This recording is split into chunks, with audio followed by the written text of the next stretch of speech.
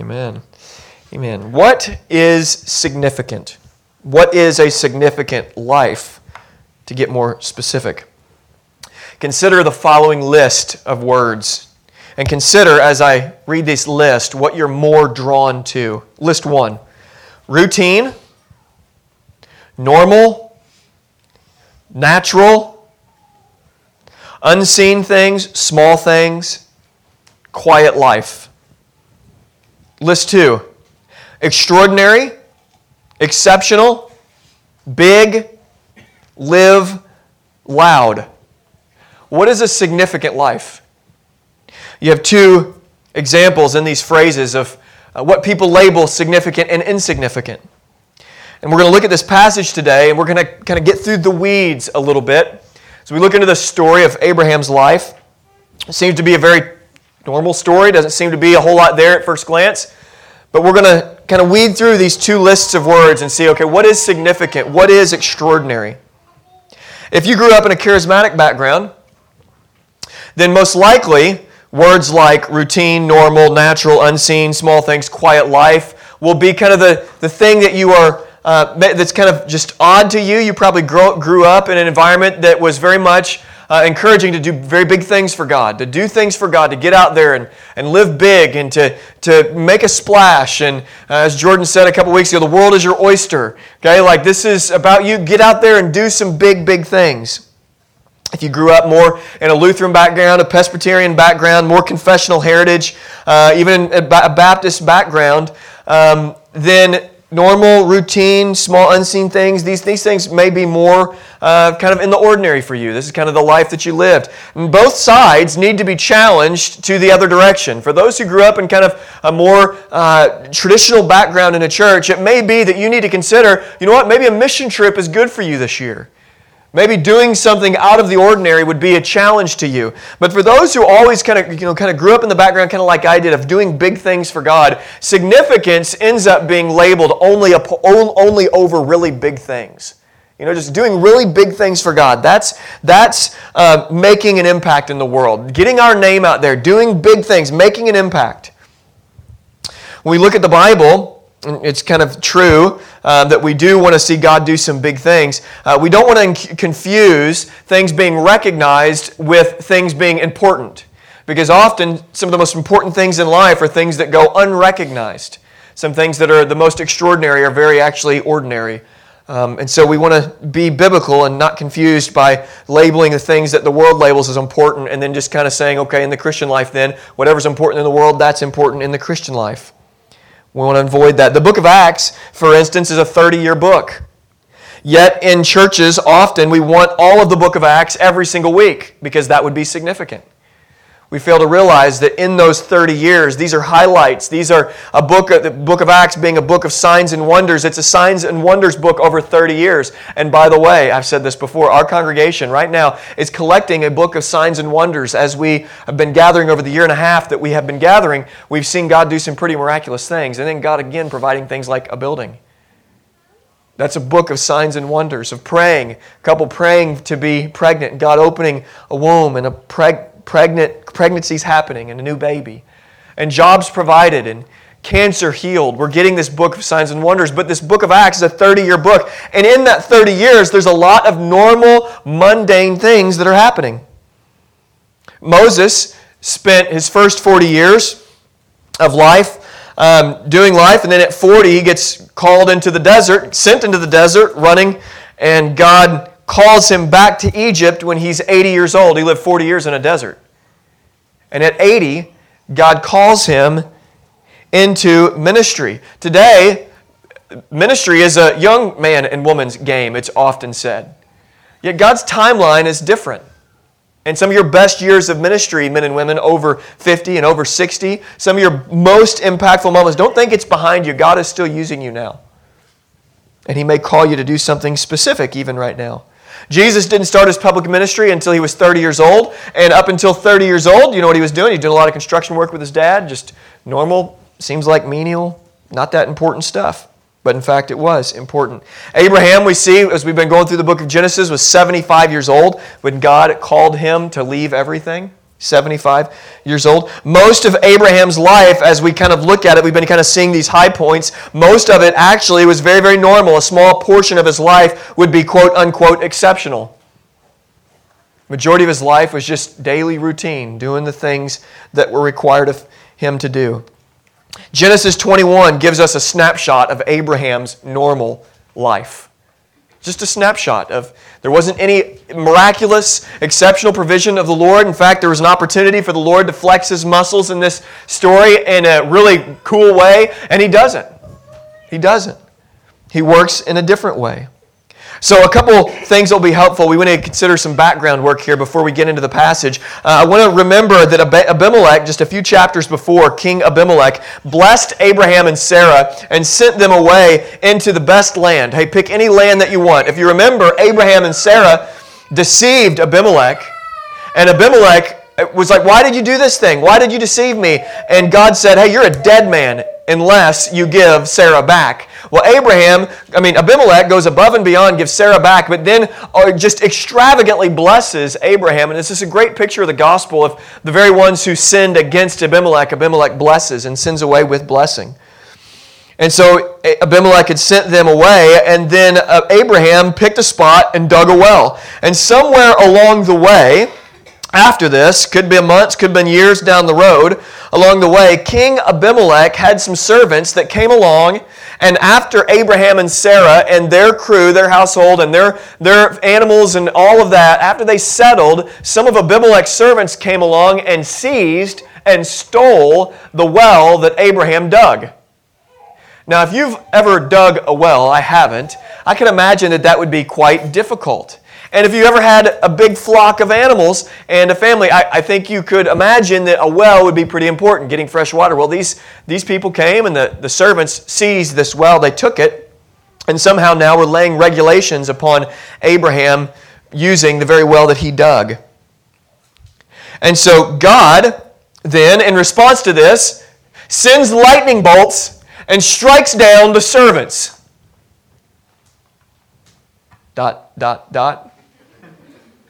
Not, to steal terminology from 1996.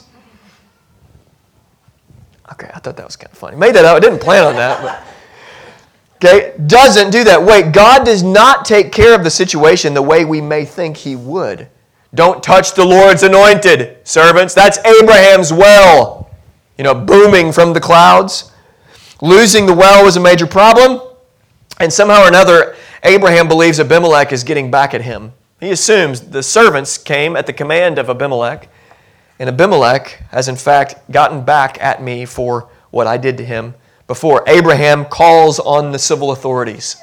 He doesn't at first call upon the name of the Lord. He calls the civil authorities. He calls for the king, and the commander of the king's army then come and talk to Abraham, and that's where we pick up our story. We have Abraham with a complaint, assuming that Abimelech and his commander of his army, that somehow or another they gave commission to their servants to go and take this well. And so Abraham is now talking with the king and the leader of the king's army. Okay, we got it? We there? Okay, that's what happened. Verse 22 to 24.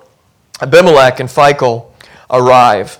After he said these things, or at the time, Abimelech and Phicol, the commander of the army, said to Abraham, God's with you in all you do. Now therefore swear to me, here by God, that you will not deal falsely with me, or my descendants, or with my posterity, but as I have dealt kindly with you, so you deal with me, and with the land where you have sojourned. And Abraham said, I will swear. Now Abimelech remembered the story from before, and he came to Abraham, and he made a buffer comment. Have you ever had something you wanted to tell somebody, and it was kind of a hard conversation, so you just showered them with affirmation before you got to the point? I'm going to give them some buffer comments so it kind of lighten the blow of what I'm about to tell them. When Andy does that, he doesn't do any kind of buffering. He just says it, okay? And that's why I appreciate Andy so much. Abimelech gives this buffer comment. We know that God is with you in everything that you do, but this isn't their first rodeo with Abraham. And so they make him swear to them that he will be honest. Abraham, we remember you were not honest before, and we want you to be honest now. So up front, let's get all the cards on the table. Abraham, I want you to be honest with me. said King Abimelech. Remember, Abraham, I've been kind to you. I have dealt kindly with you. And I have been very gracious. So you, in response to my kindness, I'm asking, Abraham, that you would just be kind to me, that you would deal honestly with me. And Abraham agrees. Seems pretty reasonable. Verse 25, Abraham brings a false accusation based on an assumption. Verse 25, when Abraham reproved Abimelech about a well of water that Abimelech's servants seized, Abimelech said, I don't know who has done this thing, and you didn't tell me. I've not heard of it until today. Abraham assumes, again, that this is what Abimelech was doing. He was kind of just getting back at him. And assuming almost always makes us get in trouble, doesn't it? You know, there's a phrase that goes that's inappropriate to say here as we gather, but assuming makes something out of you. I mean, it typically turns bad toward you when you make assumptions. Because often what happens is we assume the worst, and it may not be that reality. Or we assume that somebody has said that comment in a particular way just to get at me, and that person's thinking like, what are you talking about? We do this in marriage all the time. You know, when you're in marriage and you make a comment and you make an assumption of about what they meant or didn't mean. And baby, I just assumed, and then there's miscommunication. And almost every marriage, and I've seen this in counseling over when I do my counseling work in Marion, almost every marriage struggles with this piece called communication. Okay, you been there? Do you have any marriages here that say, you know what, we have no communication problem. We always understand each other and our intent at all times? Okay, no, without miscommunication. Abraham assumes that Abimelech's getting back at him, and Abimelech's like, Abraham, the Jared paraphrase, I have no idea what you're talking about. I literally have no idea what you are talking about, Abraham. There's no knowledge whatsoever of the matter. Abimelech is showing himself to be innocent of the matter again. Verse 27 to 30, it's interesting because Abraham begins to backtrack. And we see that he takes responsibility in the miscommunication because he offers gifts to Abimelech. So Abraham begins to backstep and say, let me give you some things, Abimelech. Here's what he says, verse 27 to 30. Look with me. So Abraham took sheep and oxen and gave them to Abimelech, and the two men made a covenant. Abraham set 7 ewe lambs of the flock apart, and Abimelech said to Abraham, what's the meaning of the 7 ewe lambs that you've set apart? He said, well, the 7 ewe lambs you will take from my hand. This may be a witness for me that I dug this well. So in verse 27, Abraham gives sheep and oxen to Abimelech for a covenant. In verse 28, he goes above and beyond that, and he gives 7 ewe lambs for Abimelech. And Abimelech, again, it's like a head scratcher here. Abraham, what's going on? Abimelech actually asked the question in verse 29, what's this about? And in verse 30, Abraham said to secure a witness to the fact that the well is mine. So he wanted to ensure that when this civil authority leaves, everybody in the region knows this is Abraham's well. So he has to appeal to these civil authorities. Then in verse 31 and 32, we see that there is some resolution to this all the shenanigans. Verse 31 and 32, it says this, therefore the place was called Beersheba, because both of them swore an oath. They made a covenant at Beersheba. Then Abimelech and Phicol, the commander of the army, rose up and returned to the land of the Philistines. All parties are happy. Abimelech and Phicol go home. Head back home. In verse 33 and 34, we see that Abraham then responds by praising God. This is interesting. It's an intriguing point. Abraham, verse 33, planted a tamarisk tree in Beersheba, called there on the name of the Lord, the everlasting God, which is the first time, by the way, that this is used. This phrase, we've been introduced to God as Creator, and now we're introduced to God, the everlasting God, no beginning, no end, everlasting God. And Abraham sojourned many days in the land of the Philistines. He calls upon the name of the Lord, plants a tree, praises us, and gives God the name everlasting God, recognizes the name of God as the everlasting God, and he sojourned in the land. It seems to be quite a normal story. It's not an extraordinary story in the sense that Abraham rescuing Lot with 300 men was an extraordinary story. If you remember that story, Tim preached that. Abraham, the true story of the 300, Lot gets taken and Abraham goes on a mission and just kills everyone. I mean, blood and guts everywhere. And gets Lot and the family back and brings them back home. It's an extraordinary story. It's not a story of God just showing up and speaking to Abraham. It's a story where Abraham has to appeal to a civil authority and get some help from the powers on high. Not God, but from Abimelech. Seems to be just kind of a normal piece here. Why is it there kind of thing? It's just kind of a normal story in the life of Abimelech. It's just kind of, of Abraham. It's just kind of a snapshot. Okay, here's what happened. Okay? Here's what happened. It's almost like if you had a normal day in your life where just if maybe a business deal went down or something, some sort of small thing was resolved or even a big thing was resolved, but later on, it's just kind of a footnote. It's just kind of what it feels like this is. Just kind of a footnote in the story. Just Abraham, Abimelech made a treaty. The well went back to Abraham and his household. So I want to see a few implications for the normal Christian life. The normal Christian life. Author by the name of Watchman Nee wrote a book in a title of Normal Christian Life, and I'm stealing it just for my points here. The name, The Normal Christian Life. And there are 5 implications that I want to look at. I'm going to read through the 5 and then we'll go through them. Number 1 is we live under civil authorities. We live under civil authorities. Number 2, we use normal means. Normal means. I'll explain that here in a second. Number 3, your well will be stolen. Your well will be stolen. Number 4, God is worthy of praise in the everyday life. God is worthy of praise in the everyday life. And number 5, life with Jesus makes normal, quote, unquote, awesome. Life with Jesus makes normal awesome. Number 1, we live under civil authorities. Abraham, as we remember, had to appeal to the king. Christians across the globe live and exist under the rule of all sorts of government regimes. Some are monarchies, living under the rule of a king or a queen. Some live in socialistic societies. Some live under the rule of communistic leaders. Some, like us, live in a republic. We do live in a republic. Is that correct? Okay? And you can get into debate. What's a democracy and what's a republic? I don't know. I had to literally Wikipedia it. We live in a republic.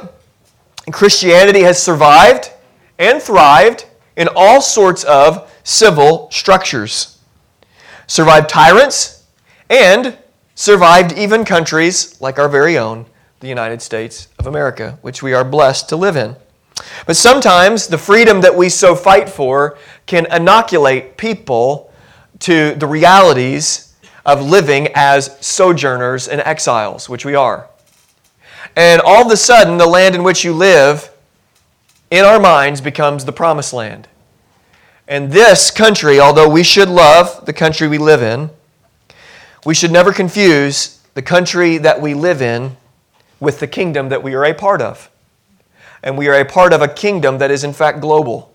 And it is historic. And it is futuristic. And it goes beyond border and border walls even. It goes beyond countries, continents, hemispheres. It is encompassing of the entire globe, and the kingdom of God has thrived. We live under civil authorities. Here in this situation, we understand that Abraham appealed to the authority of the land. He just simply went to the king, appealed, and said, I need some help. He assumed that the king was doing something he shouldn't have been, but he did live under the rule of this leader. Abraham knew he was a citizen of another kingdom. And so it gave him a right perspective in living in the kingdom that he was actually dwelling in physically. It helped him not confuse the eternal kingdom with the kingdom he was a part of, and he was able to appropriately approach King Abimelech or appeal to King Abimelech. This is our responsibility in the country that we live, both locally and nationally. There's a lot of confusion that happens during political seasons with Christian people. You may be one of those Christian people who are very opinionated when the politics roll around. I tend to avoid all of it. Okay? not avoid prayer about it, but avoid getting into it. Has anybody ever been happy in a political discussion that you've witnessed? Or has anybody been loving and compassionate on any internet dialogue from opposing parties? No. Okay, politics. We need godly men and women in politics. We have people in our church that are godly men and women involved in politics. We need that, and we need to pray for that. In fact, we are commanded in the Scriptures, 1 Timothy chapter 2, to pray for our leaders. And that is our primary civil responsibility, to pray for our leaders, that they would become Christians, that there would be, how great would it be if there was a revival in the local government? If mayors of communities became Christians, and they understood the difference between trying to legislate Christianity and actually living out the Christian faith. They understood that their responsibility, even as civil leaders, isn't to mandate other people be converts, but they lived out in their social sphere, in the authority that God has given them, the Christian faith, godly principles, walking with the Lord. That's what we need to pray for that and ask for that. We live under civil authorities. In fact, in Romans 13, we're told to obey our leaders wherever we live, whatever country we're a part of. And if it's illegal, don't do it. We obey the laws of the land until they cause us to be disobedient to the Lord Jesus Christ. And that's what we see in the book of Acts a couple times, where they said, you tell us whether it's okay to obey you or the Lord.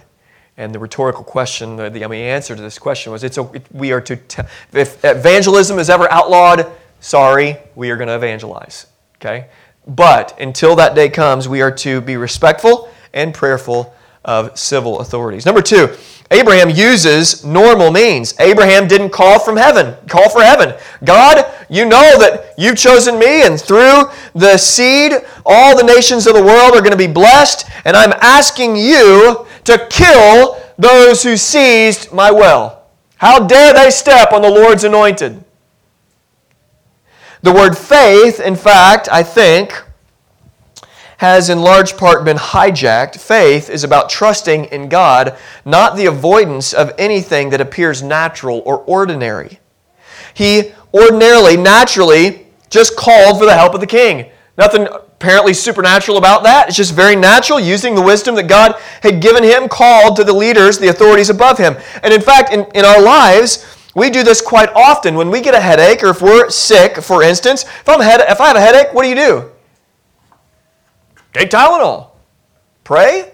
You can go pop some ibuprofens. What I do, NyQuil works for everything. Just drink a half a bottle and sleep, and you wake up feeling great. Okay. But when I'm not feeling well, Jordan's got to watch me, because I'm just like just popping, you name it. Just want to feel better. Okay, so anyways, that's an instance. Okay, don't follow me as I follow Christ, but not when it comes to being sick. So when we get a headache, we take Tylenol. To grow in Christ, often we want to go from one high to another. This starts when we grow up in the church and we love, and it continues it's just called pastors' conferences today, where we live from one high to the next, where we want to go to summer camp, when we're in school, or we want a revival. We live from one exciting time with the Lord to the next. We want those spiritual highs. It's extraordinary, but life with Jesus includes everyday normal life, walking with the Lord. So to grow in Christ, we repent and we trust in Him every day. We read our Bibles, we pray, we love the local church, we love each other. You know, it's interesting that the world will not know that we are Christians by our love for the world, but the world will know that we are Christians by our love for one another. Isn't that interesting? Just normal means. We just love each other. You know, you want to see revival in this area? We'll start loving each other. The church. Forget loving the world. Like, of course, yeah, okay, love, pray, and evangelize.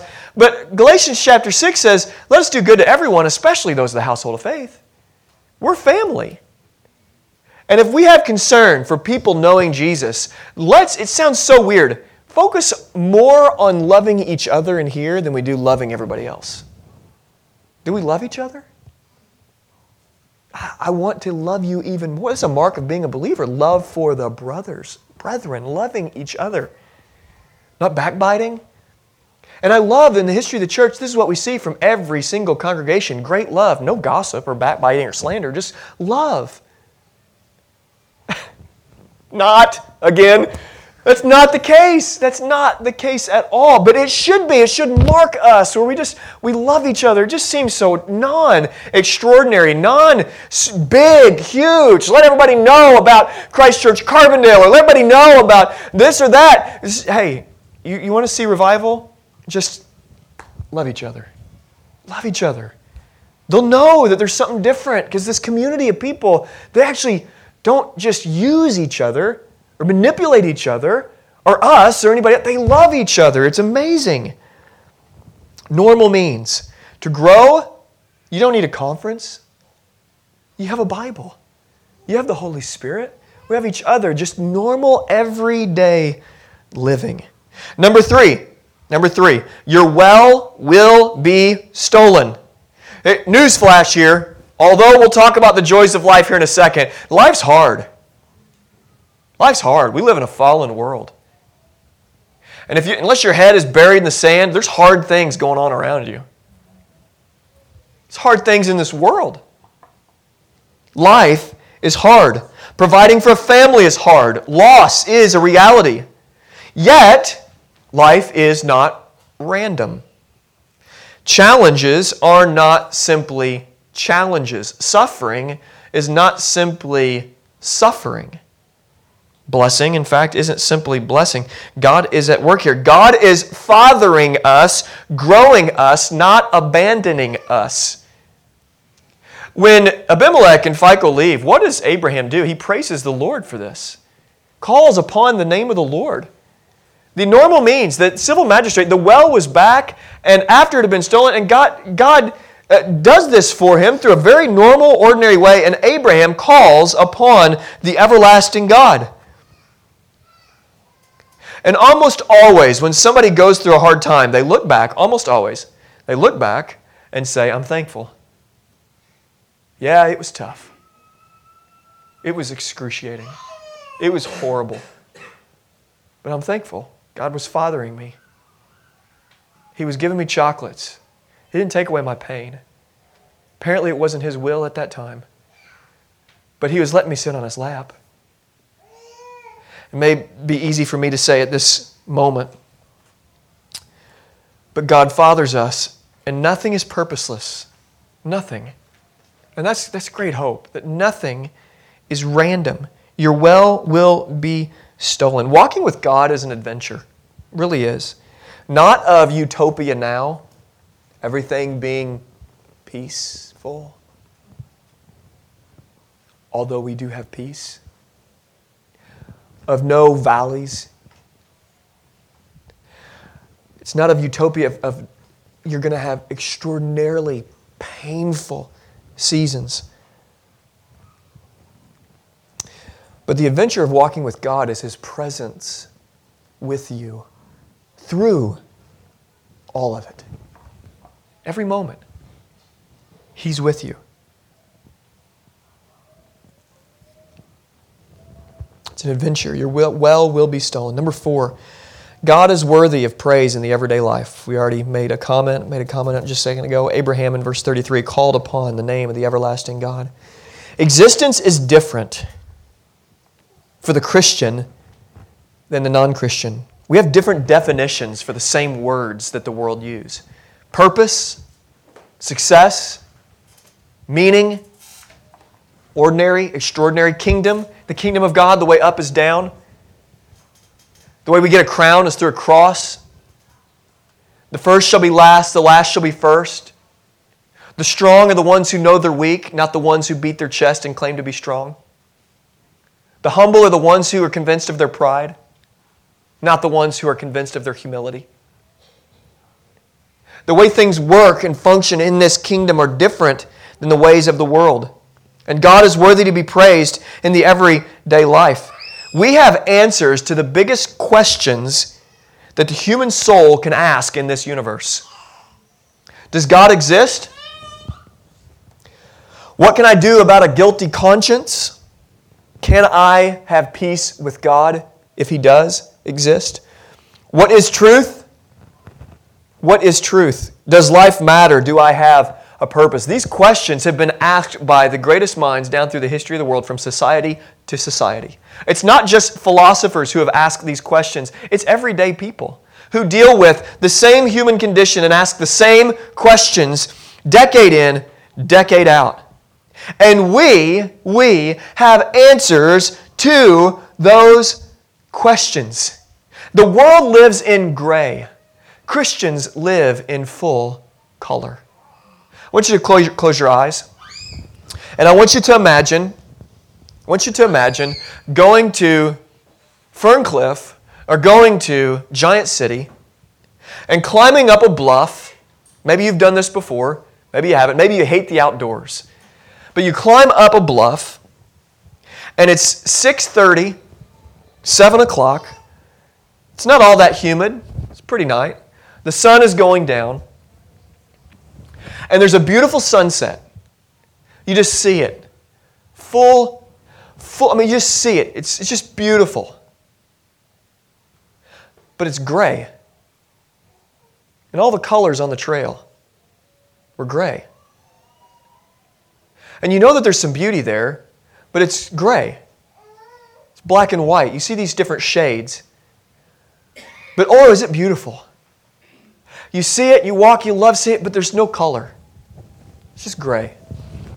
All your life, you've seen gray, and that's all you know. And you know that sunset's beautiful, even though it's gray and different shades of gray and black and white.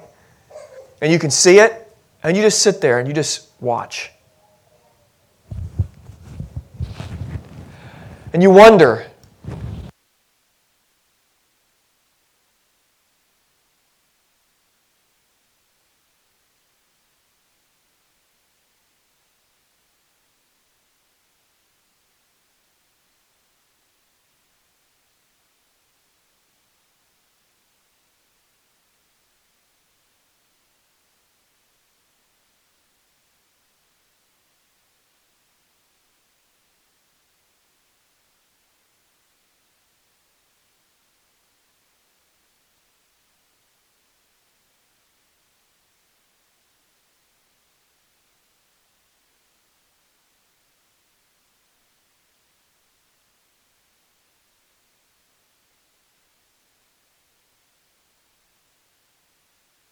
to show. But we have been invited into a life where we see things differently. Imagine being colorblind. And the video I was going to show is an 80-year-old man who had never seen color before, and for his birthday gift, his grandchildren had bought them this new invention, these glasses that help a colorblind person see color. And he puts on what he thinks is sunglasses, puts them on, and he starts weeping. He sees colors for the first time. They had put balloons of all these different colors in front of him. And he kept taking them off and putting them back on and taking them off and putting them back on. And he was seeing the world differently. And friends, walking with Jesus, when we have answers to the biggest questions in the universe, we're invited into something unique that nobody else in the world has been invited into or is living in. Does God exist? Yes. We don't wrestle with that question anymore. What can I do about a guilty conscience? I can do nothing, but God can take care of it. And God has in fact taken care of it. Can I be right with God? I can't, but God can make me right with Him. What is truth? Jesus is truth. Does life matter? Yes, it matters. Does life have a purpose? Yes, life has a purpose. These huge questions that people wrestles with. And when God opens your eyes to the truth of the gospel of Jesus, it changes our eyes. It changes our sights. It fills in some gaps. And we have everything that we need. When you understand Jesus' life, death, and resurrection, okay? And you know that you're secure with the God of the universe. That He is pleased with you because Jesus lived a perfect life, fulfilling God's law for you. And although you didn't fulfill the laws that God gave you to fulfill, Jesus goes to the cross and shows us what we deserve from God, but then gives us something different. We get from God the life that Jesus lived, credited to us, counted as ours. And when you realize that you don't have to have a guilty conscience anymore, that the God of the universe in whom the angels surround. Holy, holy, holy. As I said in my prayer sometime in the beginning, He's pleased with you. He has His eye on you. His affection is sent toward you. It changes everything.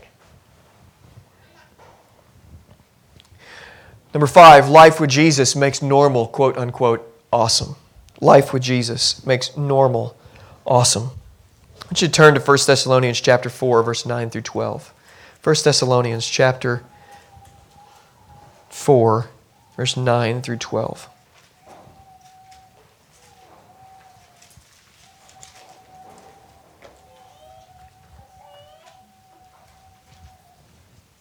I love this about the church in Thessalonica. They apparently were a church that did love each other. Starting in verse 9. Now concerning brotherly love, you have no need for anyone to write to you, for you yourselves have been taught by God to love one another. For that indeed you are doing to all the brothers throughout Macedonia. But we urge you, brothers, to do this and more and more. And by the way, side note here, this is a loving church. I've said this before, but we haven't had like one instance of gossip and slander in a year and a half. Yeah, that's remarkable, that I know of. Like, it's awesome. You know, ministry has often been described as putting out fires, you know, where it's just like people are upset all the time, so you just got to go and just, you know, the work of ministry is just like putting out fires. You ever heard that before? It's kind of a common thing, you know, and it's, you know, it's said before, and we've joked about this, or where pastors kind of adopt the idea that ministry would be great if it wasn't for the people, kind of thing. And so, but here, you guys are awesome. Like there's love, brotherly love. I love it. It goes on, verse 11, and aspire to live quietly, to mind your own affairs, to work with your own hands as instructed you, so that you may walk properly before outsiders and be dependent on no one. Here's what it says. Love each other. Aspire. In our world, what you grew up in probably was aspire to live large. Aspire to do massive things for God. Aspire to get your name known. Aspire to live significantly. Aspire to this, that. But here we're told aspire to live quietly. To mind your own affairs. It's interesting. To work with your own hands. Normal things with Jesus are extraordinary. Normal things with Jesus are extraordinary. All of a sudden, a quiet life becomes a quiet life with Jesus. And if you're living a quiet life with Jesus and with your family, that's enough.